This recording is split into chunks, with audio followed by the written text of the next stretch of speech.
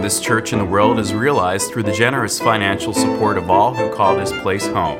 Along with the gifts and time and talent, ours is a shared ministry. You have a role to play here. Church membership is open to all. For more information, go to uusf.org.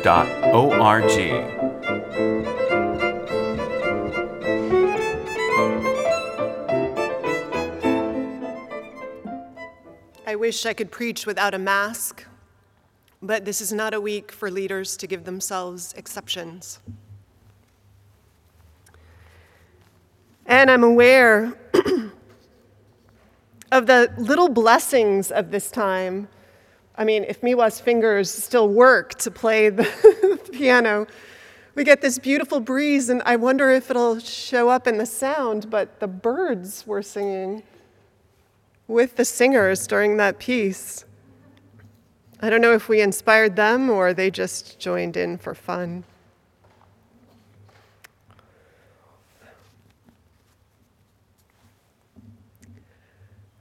I read a book on dreams last week.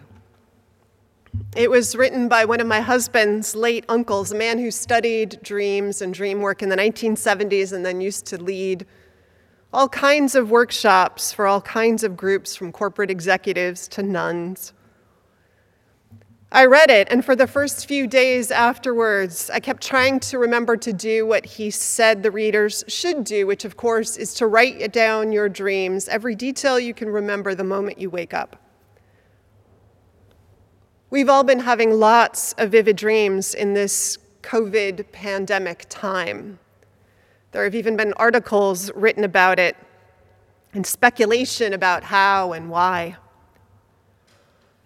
After a couple days of waiting, even just a couple minutes after I woke up, before I sat down to try and record my dreams, at which point I had completely forgotten them, I did finally one morning, barely able to walk straight, just having woken up and turned off my alarm, I went to my desk and I wrote down whatever I could remember. And what I could remember was disturbing and strangely apropos. I'll spare you all the details, but the salient ones are these. That in the dream, I was headed towards some big event. I was doing that along with this enormous caravan of people. Something important was about to happen, and I knew I had a role. It wasn't a central role, I knew, but it was one I assumed I would find out when I arrived at the place where all of this would happen. The caravan arrived, but as it did so, along one side of the road, lined up, afraid, were people, men, women, children, a row of solid people, standing like a warning with their wrists tied together and their ankles. And around me, too, there were flatbed trucks, 2 of them that I saw, also filled with people tied up and stacked like wood. And in the dream, I knew that there was this dictator that we all lived under who was going to do something that night to make a point, but what, we didn't know. As we arrived and unpacked, I went looking for a few things: a hairbrush, a change of clothes to disguise the wear of the road and to prepare for this event. And in the back room, while I was rummaging through my suitcase and trying to find my things, a man came up to me, a man I knew, and he handed me a box. An ordinary cardboard box, a little worse for wear, its top flopping open, to reveal that it was filled with old books and pamphlets. Looking at the titles, and without any words exchanged between us, I knew, the way you know in dreams things, that what he'd handed me was actually this box of seditious writings from a previous insurrection, and that they were mine to protect and to use, and that if I were caught with them, I would be in danger. Shortly thereafter, I awoke. To wake from that dream was a relief, of course, but not entirely. It doesn't take a PhD in dream work to figure out what that dream was touching on and what I was worried about and wondering about that it brought to the surface, right? The man who is increasingly usurping power and waking up our dictator worries, he got sick this week. We pray for his recovery because we wish no one evil, even those who have done great harm, because it would be bad for our souls to do so. But that he has been dancing actively with thoughts and plans that seem to be about our further destruction, that has felt evident in the air, to me at least. Ready to call out the Proud Boys and blow harder, at least, into the embers of racial tension and hatred sown over 500, 400 years that we are seeking to repair, some of us. That he's planning to upend, however he might structure the procedures, the trust in our election, the counting of mail-in ballots, maybe even hoping to toss those decisions to local election boards, to places in swing states filled with Republicans. All of this was starting to look like and feel like far too likely a possibility. All of it, undermining a system of government that is more than his little drama and a nation that is not his narcissistic toy. In the dream, of course, I am somehow headed to be part of how all this will play out, and you are too, of course. Unclear about my role and what it will be. And that too is how it's felt lately. But in the dream, there is this one last part, right? There is this box that I'm handed in the green room while looking for lipstick as I prepare to walk on stage, a box of old books and pamphlets. Handed the evidence and inspiration and records of a tradition of challenge and courage that has been called upon in moments just like the one I find myself in.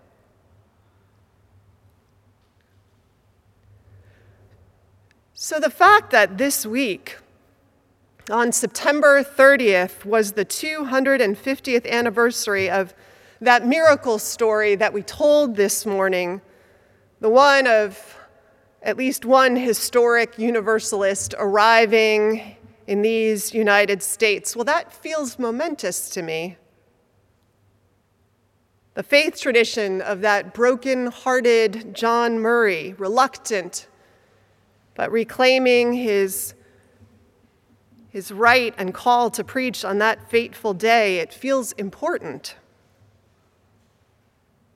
He'd go on to found the first Universalist church in America. He'd be central in founding the denomination, and the Universalist tradition would catch like a virus on these shores. By the 1830s, it would be the 9th largest denomination in America. Universalists would found universities like Tufts and Caltech and St. Lawrence, the private school, ironically, where my own husband went for high school. They would do all this, though actually the Universalists boasted far less of their own academic prowess than their future spouses, the Unitarians. They were just powerful, devoted institutionalists and strategic. The first congregation that I served as an ordained minister was the Universalist National Memorial Church in Washington, D.C. It was built as the cathedral to Universalism in America, just maybe a mile down 16th Street from the White House. By the time I was serving there, the idea that whatever God inhabited the universe, if that's a useful metaphor or reality for you, that whatever God inhabited the universe had neither constructed nor permitted it to be a world in which souls would be punished, tortured, or left alienated for any period of time in something called a hell. Well, that idea had gone almost entirely out of favor. I mean, there were still and are a few fire and brimstone Christians in the world for sure, but universalism's main heresy became mainstream Protestant theology, and its success in promulgating the idea was also something that I think left it floundering a bit in the world for a while. I mean, what do you do when the whole world agrees with you? Except that there was this underlying part to universalism that was about why there was no hell, about this belief, this foundational one, against which all other beliefs would be tested and on which everything else would be built and rest. And that was that there is this force that animates the world, this force of pure and unbounded love. And that our job as human beings in this life was to stay connected to that force at our core and be guided by it. That our job as humans in this life was to emulate it. That our social and political agenda, the one dictated by our faith, was always to be about seeing where there was somewhere a circle that was about love and acceptance and respect and care, but left some people outside it. And our call was to work to have the world see the necessity to bring those people outside it in. Our work, in other words, was to be the champion of big love, the biggest love the world, the human heart could imagine.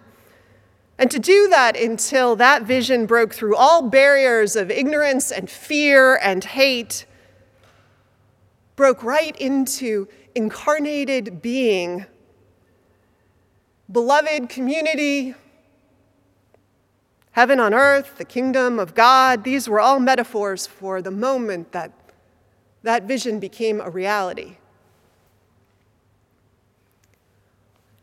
That box, then, of books and pamphlets, seditious and worn, that had animated some work of some previous uprising, previous revolution, the kind that got you into trouble, into good trouble, as John Lewis famously and rightly named it, that box, in my dream, could easily have been the writings and life stories of universalists through time.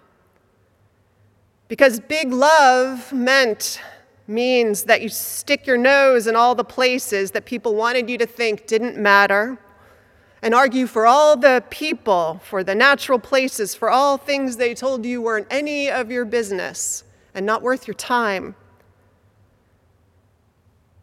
And it was because of that theological imperative in universalism that universalists went into prisons to demand fair treatment, into places where people who were mentally ill were treated like animals,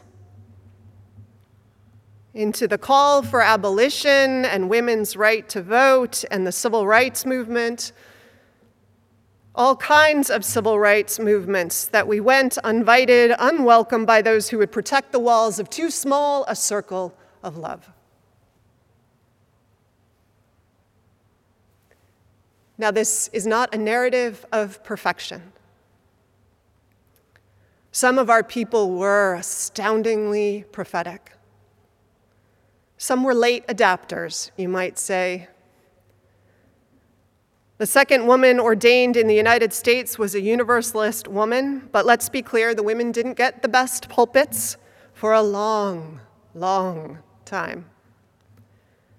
And modern Unitarian Universalists like the Reverend Mark Morrison Reed and his works, including among them his book, Black Pioneers in a White Denomination, and his other book, Darkening the Doorways, Black Trailblazers and Missed Opportunities in Unitarian Universalism. He is just one person who lays out some of our less proud history, particularly around African Americans who came wishing to be part of our religious communities, to serve it with their lives, and still do, only to find a tradition whose white folks haven't done their work enough.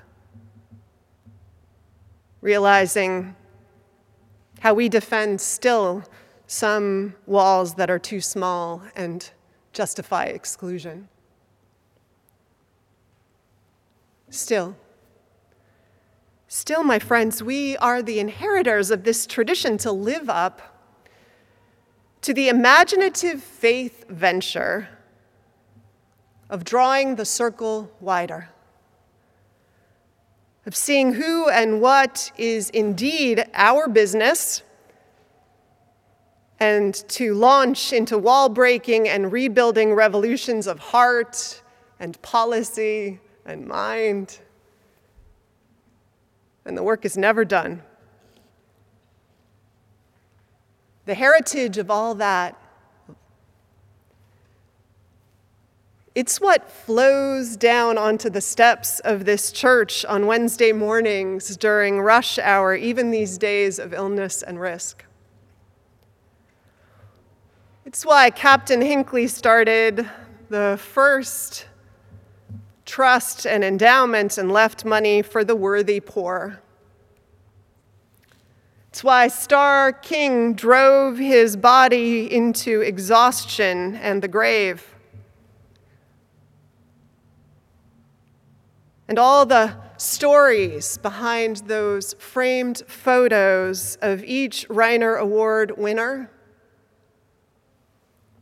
and thousands of other legacies that run through this place and through our lives of faith right now. David White, who sometimes leads poetry workshops in this sanctuary and in our center, he has a poem entitled Sometimes. Excerpting from it, he writes that sometimes you come to a place whose only task is to trouble you with tiny but frightening requests. Requests to stop what you're doing right now and to stop what you are becoming while you do it. Questions that can make or unmake a life. Questions that have patiently waited for you. Questions that have no right to go away.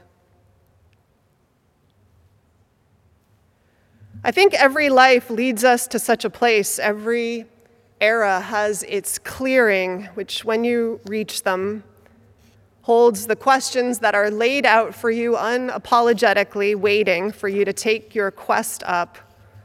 The box laid a little ragged from where, flopping open to show you what is always inside, some old words, old paper, tales of other lives, of spirited, mandated adventures to keep you company on the journey, your journey, which will be added to the legacy when you're gone.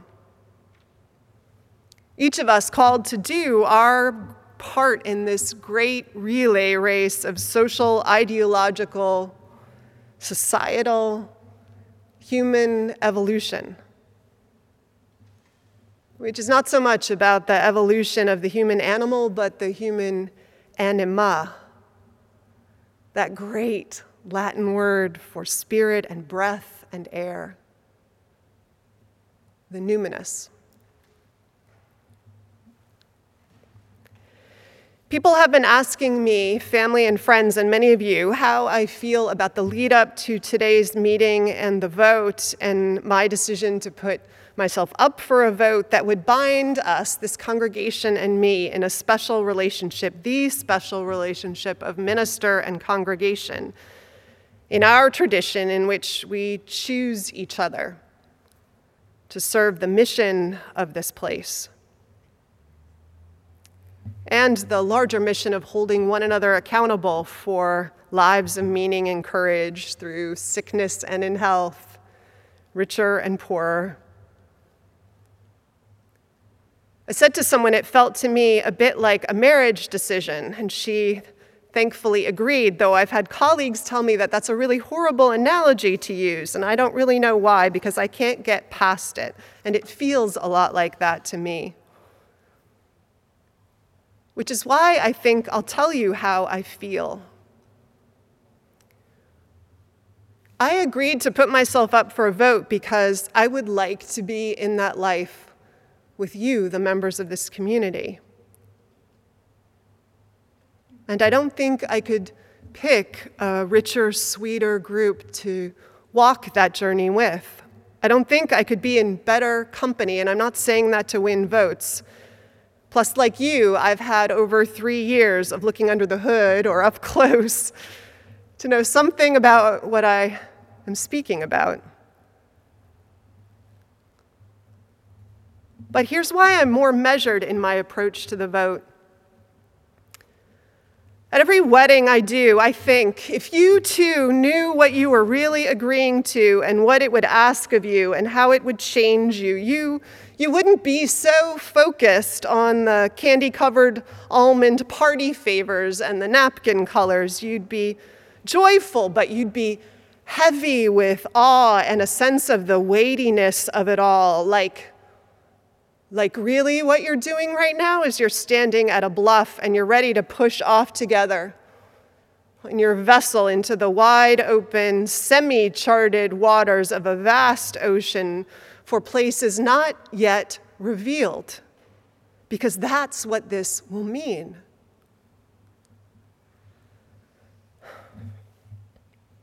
The questions that await us.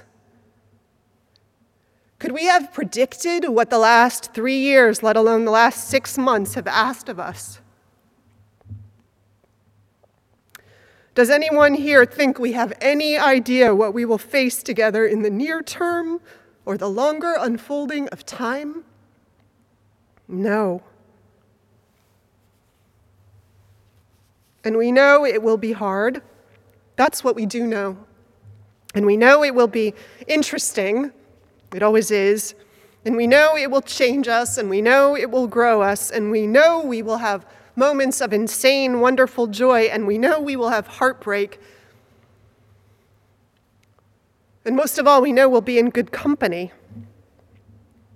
For me, that's what the vote and the vows are about, always. Choosing the company. Not with any real idea of what it will ask of you or me, of us. Except, of course, this, that there will be among our maps and compasses the guiding star of big love. The biggest love we can imagine, working miracles when it chooses, begging us to work to draw the circle wider until the whole world is inside its embrace. And so, my friends,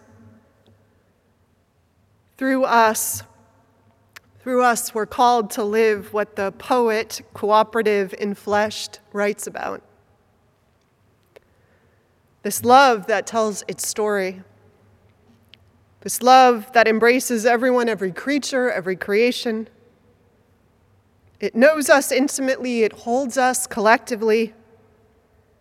It transcends every boundary that we seek to confine it within. It will not tolerate violence in its name. It does no harm. It only sets free. From this dream of love, big and gorgeously uncompromising, may we never wake. And may the bold questions that wait for us patiently and demand everything most worthy of us to answer them, may they never, never go away. And may we walk in blessing this journey of life, made more blessed because we are together in it. That's my prayer for the day. May it be so. Amen.